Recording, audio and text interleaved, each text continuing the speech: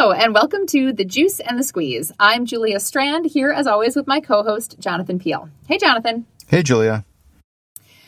So we are on the precipice of a new academic year. Some people have already gone back and are already teaching again. And although I really feel like every new academic year is special, this one is particularly special because we are going from a year of tremendous uncertainty and for many people, fully remote teaching or hybrid teaching or really uncomfortable, masked, distanced, weird teaching to, well, what are we going to? Maybe less uncertainty in some ways. And Jonathan and I were talking about a lot of this conversation about, going, air quotes, back to normal. And so we wanted to talk today about what it means to be back to normal and the ways in which it can never be normal again. And what kind of new normal might look like. And I think, I think part of that, right, is like, we don't know what all the, COVID or health situation will be, but maybe centered around stuff that we had to do in the last year, but actually we like, right? Like there's a lot of stuff we had to do we don't like, but maybe there's some stuff we want to keep. Yeah. So the question is, assuming at some point it becomes possible for us to all be mashed together in person, unmasked. I mean, if that's even appealing at this point, but do we really want things to be exactly the way they were in 2019 when we all went back to school that year? Or are there things that we want to keep from the pandemic? Clearly, a lot of stuff we want to kick to the curb, and it's been just a dumpster fire of terribleness. But there have been some things that actually have changed the way that I teach or interact with people or think about things or make decisions that have been valuable, and we might want to hang on to even after we don't have to anymore. Mm-hmm.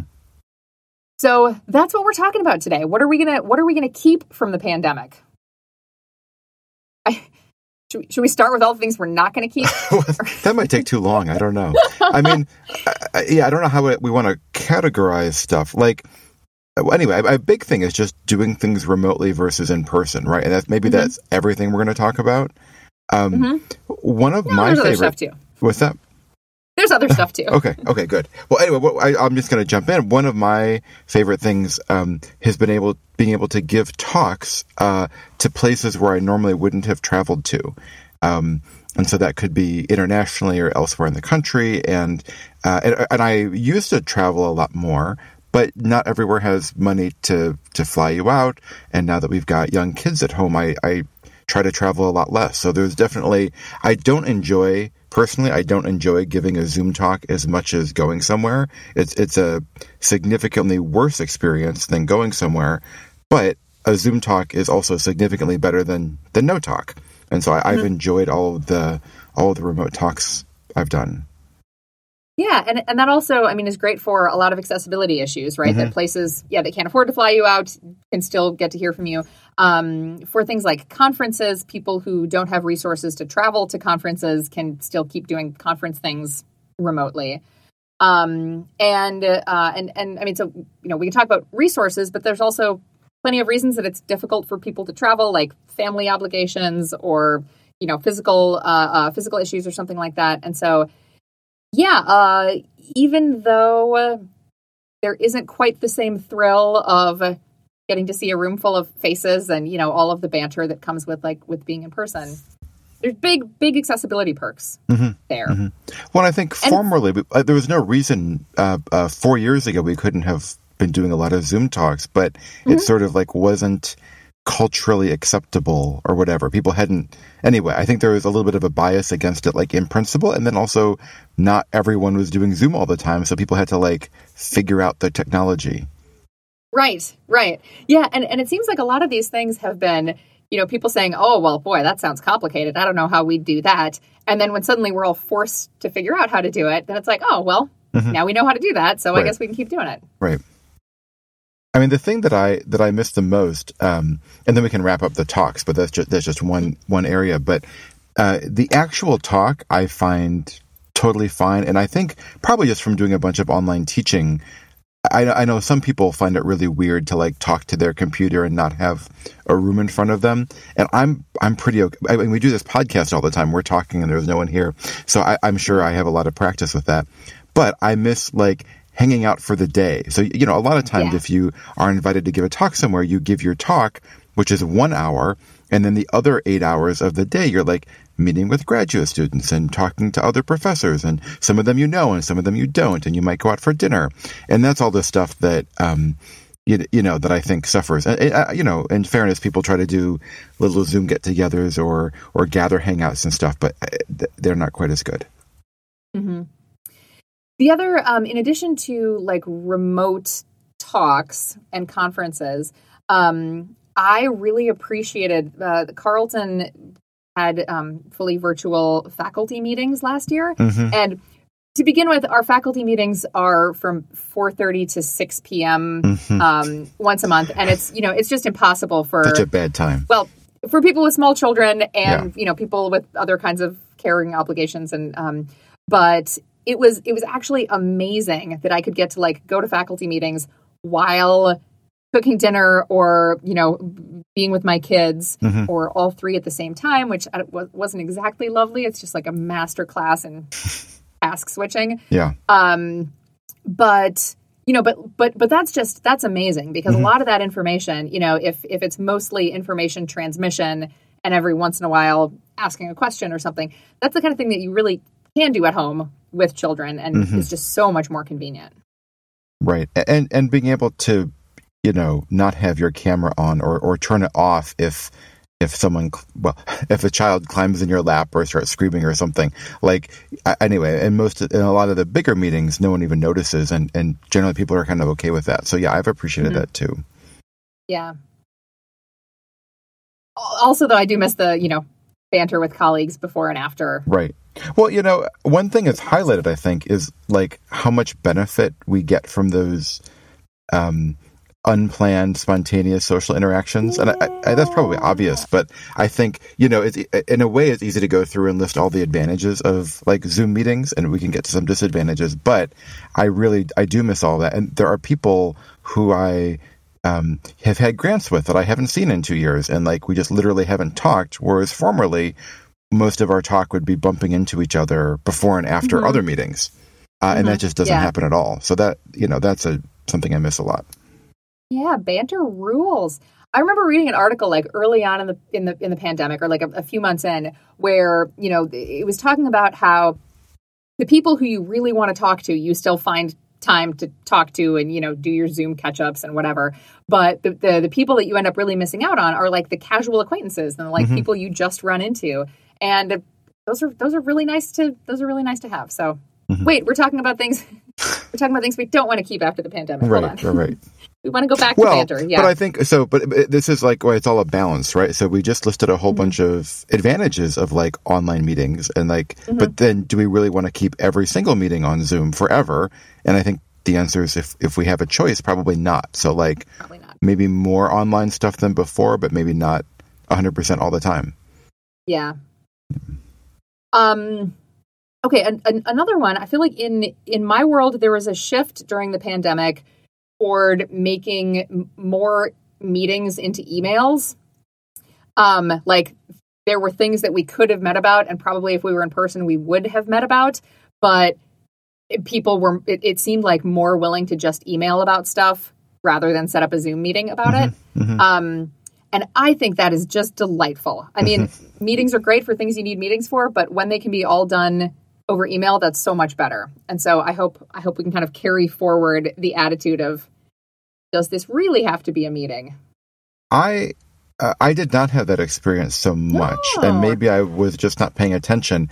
I felt like the bar to setting a meeting was almost lower because, you know, there's no travel time between meetings. And so it used to be if I had a half-hour meeting, well, then I have to take 10 minutes to walk there and 10 minutes to walk back. And so, you know, there was fewer back-to-back meetings, and there was like more schedule coordination, it felt like. And now it's like, oh, if you have a half-hour slot. Why not have a meeting there? So I almost feel like I don't know that I do more meetings, but not fewer. Or it could just be that it's exactly the same number, and I just like find it more annoying, right? Which is also anyway. But I think, but if you're, I like the idea of fewer meetings when possible. So I think that would be a good thing. And maybe that was also a function of, so during the really dark days when we were fully locked down and my kids were home, I may have pushed back more on meetings and said, let's see if we can do it over email first. Just because I had my time was so incredibly scarce. Yeah. Well, but yeah. So in a way, you had some agency over your meetings, right? And you kind of discovered that out of necessity. And so I wonder if that's something you might continue even if you're not in lockdown. Yes. Yeah. That has really been a big one for me, is that I had a real kind of mental shift early on when I feel like I just kind of went into survival mode, right? And I was like, kids are at home. I have to figure out how to teach online, flip all my classes. I only have like a half a work day because my husband and I are splitting childcare. Also, I'm panicking about the state of the world and all of that. And so I really streamlined and said no to everything that wasn't totally essential. And got a lot of practice saying no, and felt much more like peace about not doing things than I normally would, because I was just like, oh yeah, that is not humanly possible for you to do that right now. You don't have to feel bad about it. You just can't do it. And that is one thing that I really do want to carry forward, is not just trying to like fill up every minute and do everything that I possibly can, but really like being more mindful about the things that I want to take on and where I want to focus my efforts, and being more okay with not doing everything. And so, and I think it's kind of worked. Like I have kind of turned down stuff or opted not to do things. And I think felt less guilt than I would have before. And so I want to keep that up. Well, you had some practice, like forced practice. It's kind of like the Zoom thing, right? Like people don't want to do it, but then if you're forced to do it, you do it and it's not so bad. And maybe this is kind of similar, that like, well, I don't want to say no to stuff, but now that you did and like nothing fell apart and maybe there were some good things, maybe your brain will figure that out next time too. Yeah. And just like being at peace with not doing all of the things, I feel like is also, a skill that can be practiced. That's huge. Yeah, I'm very bad at that. So you can teach me. We can practice. Yeah. You can't do it all. I know, but there's so much cool stuff to try. There is, but let me refer you to this episode we did called A Pile of No's, where when you try to do everything, none of them end up as good. Right. I'll link to that in the show notes. Julia, where would people find show notes for this podcast? JuiceandSqueeze.net/42. Yep. Yes. 42. 42. The answer to all questions. Boy, so we gotta figure everything out. Yeah, in this no pressure, right? Okay, so keeping some things virtual that can be more, fewer meetings that can be emails.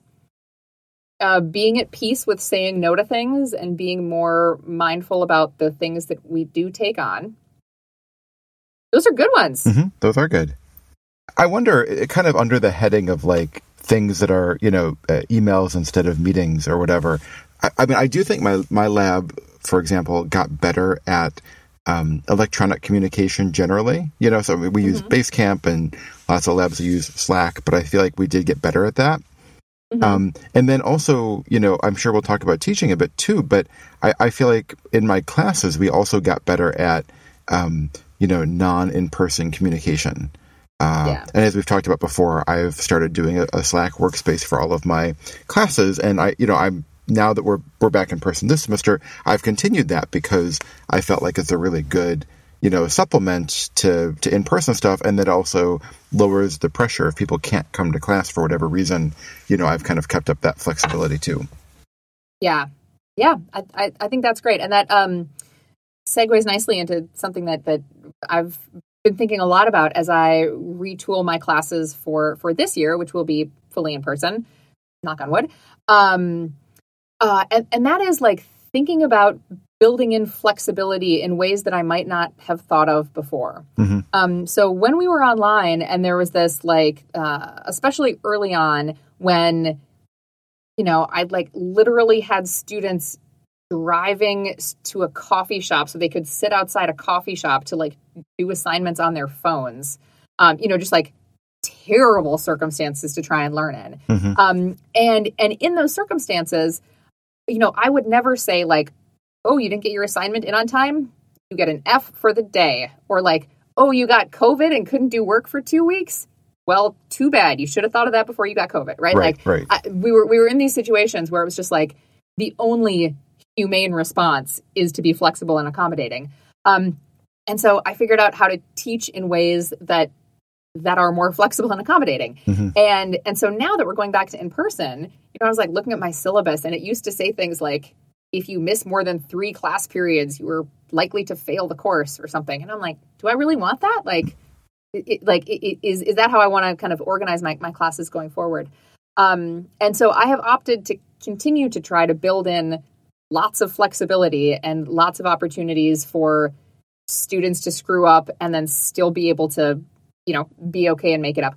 Obviously within reason, like they have to do the work and things like that, but just to be less, I wouldn't have called my grading practices harsh ever, but to be less kind of harsh and militant about deadlines and trying to come up with ways of, having assignments that are less like you have 20 things that you have to do and you have all of these hoops to jump through and, just to make it easier to have that additional flexibility.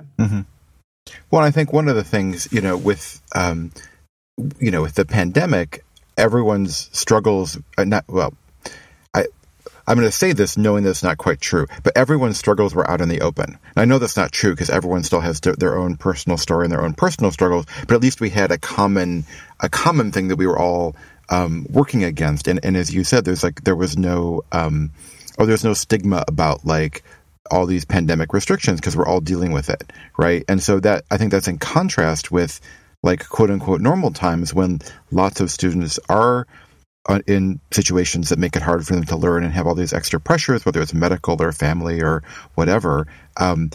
But there is a lot of stigma about certain things and there's privacy issues and they might not feel comfortable telling me or I might not want to know. I mean, all these things, right? And so that's why I love the idea of like structural flexibility that helps everyone. And yes, some people are going to need it more than others, but we don't need to know all of the details to kind of have that in there. And then there's also the selfish part of that is like they don't have to come ask me, which means I don't have to always make a lot of decisions, So if I have 200 students in class and 100 of them come ask me for extra time or something, like that's a lot of my time for something I'm happy to do. But if I just say, look, everyone has extra time and if not everyone needs it, like that's fine. Yeah. I mean, and the pandemic like laid bare so many inequities in our systems, and clearly the burdens of COVID were not evenly distributed, right? Right. And I think for many of us, like seeing those inequities so obviously, shone a light on things that have been there all along, but as you said, like have been in our day-to-day teaching lives typically more hidden. And so, yeah, thinking about how we can build more equity in our classrooms, and just like be kinder to our students. Like seeing so many of my students struggle with mental health issues and, issues with family. And I think it is very easy for faculty to forget that our students are human beings, just like we are, they're not just little automatons who come and sit in front of us for an hour and 10 minutes and then go away. And during the pandemic, I think one of the perks of being at a place like Carleton is that my classes are really small. I get to know my students really well, and I get to know them in lots of contexts other than the classroom. And I always make an effort to like go to their volleyball games and go see them in plays and, you know, have coffee with them off campus and do all those things to like really build connections with students. Because it is such a good reminder. Because I feel like if you don't ever do that or think about that, it's easy to forget that they are humans. But man, seeing people in their bedrooms and with their families walking around and struggling to try and find internet and all of those things, I think it was also like humanizing in a lot of ways, because you realize that all of the things that are hard for me are also hard for them. I mean, you know, it's different sets of challenges for different people and all of that. But I feel like it really like broke down some walls in terms of just how I think about students and how I want when I get all sappy, I just want to help them be successful in all of the ways that I possibly can. And I think that some of the ways that I have taught in the past where I thought I was being, you know, tough but fair or rigorous, I just want to make sure that I'm erring on the side of giving them a thoughtful, challenging learning experience without contributing to breaking them. Well, so maybe we could talk about like one specific issue that I've been thinking about, and I bet you have too, in that context, and that's like assuming it's allowed, attendance at class. So I used to not, well, in my bigger classes, I didn't take attendance because I just didn't think it was practical to do it accurately. And also I wanted to give some flexibility, but I had lots of in-class activities. I would have in-class pop quizzes that there were no makeups for, and group work that there were no makeups for, and so on. And I would drop the lowest, you know, whatever, 1/3 of these. And so if people missed for, you know, for whatever reason, like that was fine. It wouldn't kill their grade. But if they never came to class or if they missed half of the classes, like there was no way to get those points back. And I think because I was trying to be gently encouraging, or maybe it's not gentle. I thought it was gentle because I was dropping all these grades and stuff. But anyway, because I was like, well, you know, there is a benefit to being here in person, to be engaged, to hearing me lecture. And so, and the lectures were not recorded back in those days. And so if you didn't come to class, you would not get the lecture. You might get your notes from someone, but there was no way to make it up. And so I thought, well, this is a good, like, I'm helping them learn, right? And it's at 8:30 a.m. class. And so some people need some extra motivation. And so I'm giving them the motivation. And now I'm kind of looking back and saying, well, you know, we've gone through an entire year of like no one ever being in person and everything being recorded because it seems like the only right way to do it. And also, I think we're required to. But, and so is it really that important that people show up in class? And I think most students want to go to class, but do I really want to penalize them for not coming to class? And also, like now with COVID, I don't want to incentivize them to come to class if they're sick. I'm like, no. Right. You stay home if you're feeling sick and you can do just as well and learn just as much, so that there's no penalty. So I'm still on the fence about it a little bit because I think I would like people to come to class. But anyway, currently, you know, you could never come to class and engage in other ways and probably do just fine. Mm-hmm. Yeah, that's really tricky. And I think it depends a lot on like the kind of class too. Like if it's a discussion class, that's right. different. If you're never discussing anything, from a lecture. Right? Sure. Right. Yeah. And yeah, so I think like having systems in place so that people don't feel pressured to come to class when they're sick, for sure. And ways of making things up afterwards, I think is useful. I have to admit that I feel like this is somewhat less of an issue because, in my experience, Carleton students just usually come to class.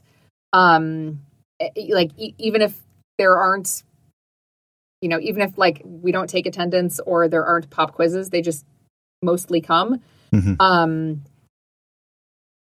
And I guess the other approach that that I have tried to implement and will continue to is to like make it clear why coming to class is worth their time. You know, so not trying to do like sticks of you'll get in trouble if you don't, but more just like it's going to be fun and you're going to learn stuff and it's going to be interesting and it's going to help you, you know, do whatever big assignments are coming up later, so that they're, you know, intrinsically motivated to come. I mean, easier said than done, obviously. But, well, but I also think like most people do, or most students recognize that like watching the video is not as good as being there for, you know, for a multitude of reasons. And so I think, I mean, anyway, I mean, our students like to come to class too.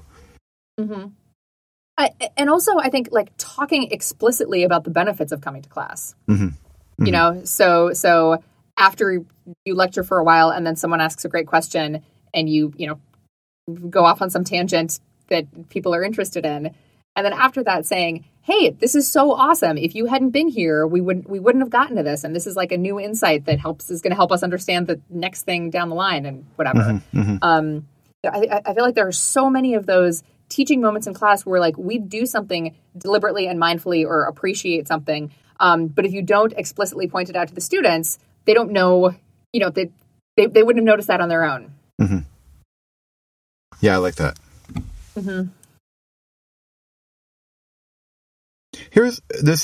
Well, anyway, everything's a tangent, right? But I'm just thinking about class stuff. You know, for group work, especially if there's any group work where you want to like share a screen, right? Like in the olden times, you know, people would gather around one person's laptop and get all close to each other and in each other's personal space, and then I could come over and look over their shoulders and be like, "Oh, look at that thing you're showing me." And that's actually something I found, you know, in a lot of ways to work better online also, either with Zoom or with Gather, in terms of like screen sharing and like just everyone being able to see what's going on and also potentially record it. And that's something I'm like struggling to think about how to integrate into my in-person classes. Like, so I'm teaching this brain imaging class. So there's a lot of computer work that's related to this. And so right now we are all in person, but I'm wondering if I might actually like back off and do some online days just for like screen sharing and group work to make that better. Yeah, that makes a lot of sense. Seeing people like write together in Google Docs even was, you know, remotely over Zoom. I was just like, oh man, like if you're writing together, it's so much easier to each have your own screen. And I guess you could like each have your own screen sitting next to each other too. But like, that seems like, you know, there's definitely not value added in like crowding around the same computer and all trying to share one keyboard or something like that. Right. Speaking of group work, I recently heard COVID described as being the worst group project ever because some people end up doing all the work while others don't, but then we all get the same grade. That's true. That's a good one. Yep. So one other teaching thing we should maybe talk about briefly is office hours. And I only mention this because this is another thing where, like, anyway, we're all in transition right now, but we've been encouraged to do online office hours for the reason that when we're in person, we're all wearing masks, and so doing office hours virtually lets us to take our masks off. And so I found the whole social aspect of this semester so far really interesting because there is more in-person stuff, but it's all masked and distanced. And so like there's this weird thing where like I like being with people, but then the masking and the distancing makes it feel a little bit less connecting. Whereas like on Zoom, we're not there in person, but I get to see their face and we can, you know, it almost feels more, you know, more socially engaging that way. So I mean, neither one feels optimal, but I don't know. Do you have thoughts on that? Yeah, one thing that I was really struck by about office hours when I was doing them exclusively virtually is that if I had a bunch of student meetings all stacked together, it is so much more efficient to do them virtually because when students like come into your office and they like take off their coats, sit down, pull their computer up, wait for their computer to boot up, you know, like that's time when we're visiting and it's pleasant, but like they get less time talking about, you know, their paper that they're working on or the code that they're doing or whatever, just because there's more of that kind of like buffer and transition time. And it's also slightly more awkward when the next person comes a little early and I have to say, oh, sorry, hold on just a second, but when it's virtual and I'm just like, old one out, new one in, pew, pew, pew. And so I was thinking that it might be nice to still have like some chunks of virtual office hours, especially for like quick questions where I'm like, you just need like 10 or 15 minutes. It's just a quick thing that might be easier to do virtually. Mm-hmm, mm-hmm. So I think the way that I'm going to set it up is when students book an appointment with me, I'm going to say, here's my office number. Like, here's where you should come for it. But like, if you'd prefer to meet virtually, send me an email and I'll send you a Zoom link. Mm-hmm. So that students might have the option to make that easier. Also, maybe that means they could meet with me in a time slot where they wouldn't otherwise be available because of like transit time or things like that. Right. I also I like doing virtual office hours on Gather because so what I usually I think I shared this before, but you can upload your own background, your own map, right? And so I on a whim I did the Clue board game board. But it works out really well because there's lots of different rooms and it makes me laugh. So I'll like go in the lounge, and then if there are more than one student waiting, like they'll take turns just like they would in real life, or sometimes a bunch of them will want to come talk to me together. And I feel like it's more flexible and efficient than having them each sign up for a 15-minute slot, which, you know what I mean? Like if the first person is done in 5 minutes, then you're just sitting around waiting for 10 minutes. So I kind of like the gather time. So we just have like well, anyway, actually, I don't change it from semester to semester. I just have like a Peel teaching lounge, and like that's where I go hang out during office hours. Mm-hmm. Yeah, that's nice. I'm just so excited to see their faces again in the same room. Oh my gosh, I'm so people are moving in on campus. It's like starting to come alive again, and I'm just so excited. I'm just so excited to be in the same room with them. Are you gonna, now that you're in person, you obviously recorded a lot of stuff previously. Are you repeating a course? Yeah, I am. Mm-hmm. And it's not a super lecture-y class. It's more of a seminar. Mm-hmm. And I do have recorded lectures for them. But I think what I'm going to do is mostly do everything in person. Because for a lot of these lectures, like, what I'd rather do is like present an idea and then talk about it, and present an idea and then talk about it. And I do a lot of, like going back and forth between lecturing a little bit and then having discussions. And when it was online, I just mashed all the lecture together and then had all the discussion. But I think it's going to make for better conversation to split it up.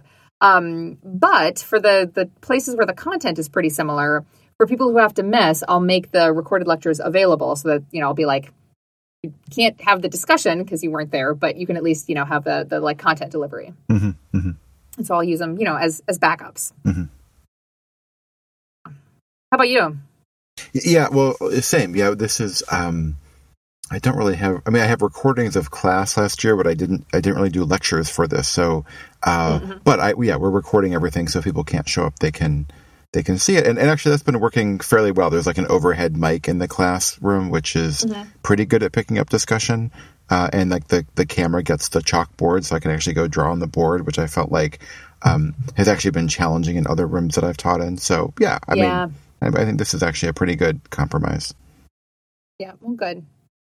We talked earlier about the things that COVID has laid bare, shown a light on, made more apparent. And we mentioned, the inequities and challenges that students face. And one of the other things that I feel like we have all been talking about more is mental health and the challenges of our jobs and the challenges of living in the world as it is. And that's something I would really hope we keep up too. Mm-hmm. I feel like people have, in general, become more comfortable, or I don't know, out of desperation at least, are, talking more about things that are hard. I definitely cried in front of students more in the last 18 months than ever before, which is to say, I cried in front of students some. And, you know, and like, and then had conversations about like, I'm sorry, there is an insurrection happening right now. I can't really think about what we're supposed to be talking about. So let's talk about something different today, or, you know, whatever it was. You know, there were like a number of current events that, you know, the timing of which I just had to be like, dang, we're supposed to have lab meeting today, but I am not in a headspace where I'm able to do this. And, you know, this is what bowing out gracefully looks like. And, you know, and I tried to like justify it, or at least make myself feel better about it, as being like, sometimes stuff is really hard. And when it's really hard, it's probably good for students to see us dealing with it being really hard rather than, you know, just pretending it isn't, right? Because then when things are really hard for them, they have some models of like, how do we do this? And so I hope there is less crying in front of students in the next 18 months than there has been in the previous. I make it sound like I do that. There were like 3 times, you know? Right. But, you know, but like being able to, like, I am much more comfortable now talking with students the day after something terrible happens. Right. And I want to keep doing that. I want to keep making it clear that I don't think that, you know, we are teaching in a bubble where the real world doesn't touch us. Right. And yeah, and I want to keep that up. I mean, making it clear how the world affects the work we do, and not being ashamed of having emotional responses to it. Well, I mean, that kind of ties back into what you were talking about earlier with sort of like, you know, having an opportunity to maybe see all of us to see our students as like, you know, as more well-rounded people or fuller people than we might have before because of all this COVID, and we get to, you know, see their webcams in their houses or whatever. But it also goes the other way too, that like it also, you know, gave you the opportunity or maybe forced you to be a little more authentic with them or whatever, to share more than you might have previously. And maybe that's also a good thing too, right? That they can learn to see you as a higher dimensional person than just a professor or whatever. Yeah, right. And in line with this, another thing that I hope we keep talking about more broadly in academia, in the country, you know, in the world, are systemic racism, our inequality, are the ways that our institutions perpetuate it. You know, those conversations have bloomed in the last 18 months, and it seems like, I mean, you know, at least at Carleton, it is very clear that we're laying the groundwork to keep talking about it and figuring it out and trying to, you know, change our systems and make our institution more equitable in all the ways we can. And yeah, and that's, let's keep that up. Yeah, it's sort of, you know, it kind of was a, I don't know, is kicking the pants the right word? I don't know. It sort of spurred a little bit of action that wake up sort call. of been, yeah, you know, yeah, exactly.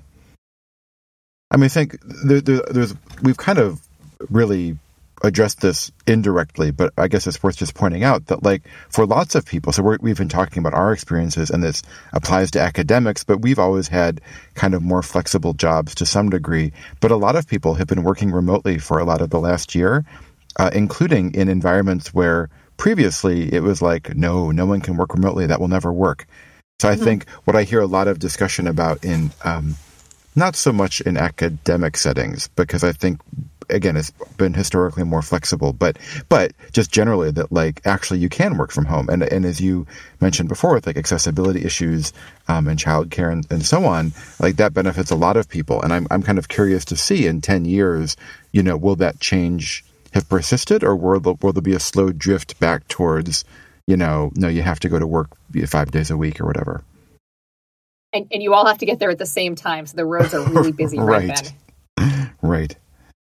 Yeah, I mean, but it's also been a wake up call in terms of, you know, the huge disconnect between people with cushy, pampered jobs like ours who can just go fully remote, and you know, the frontline workers, essential workers who don't have that option.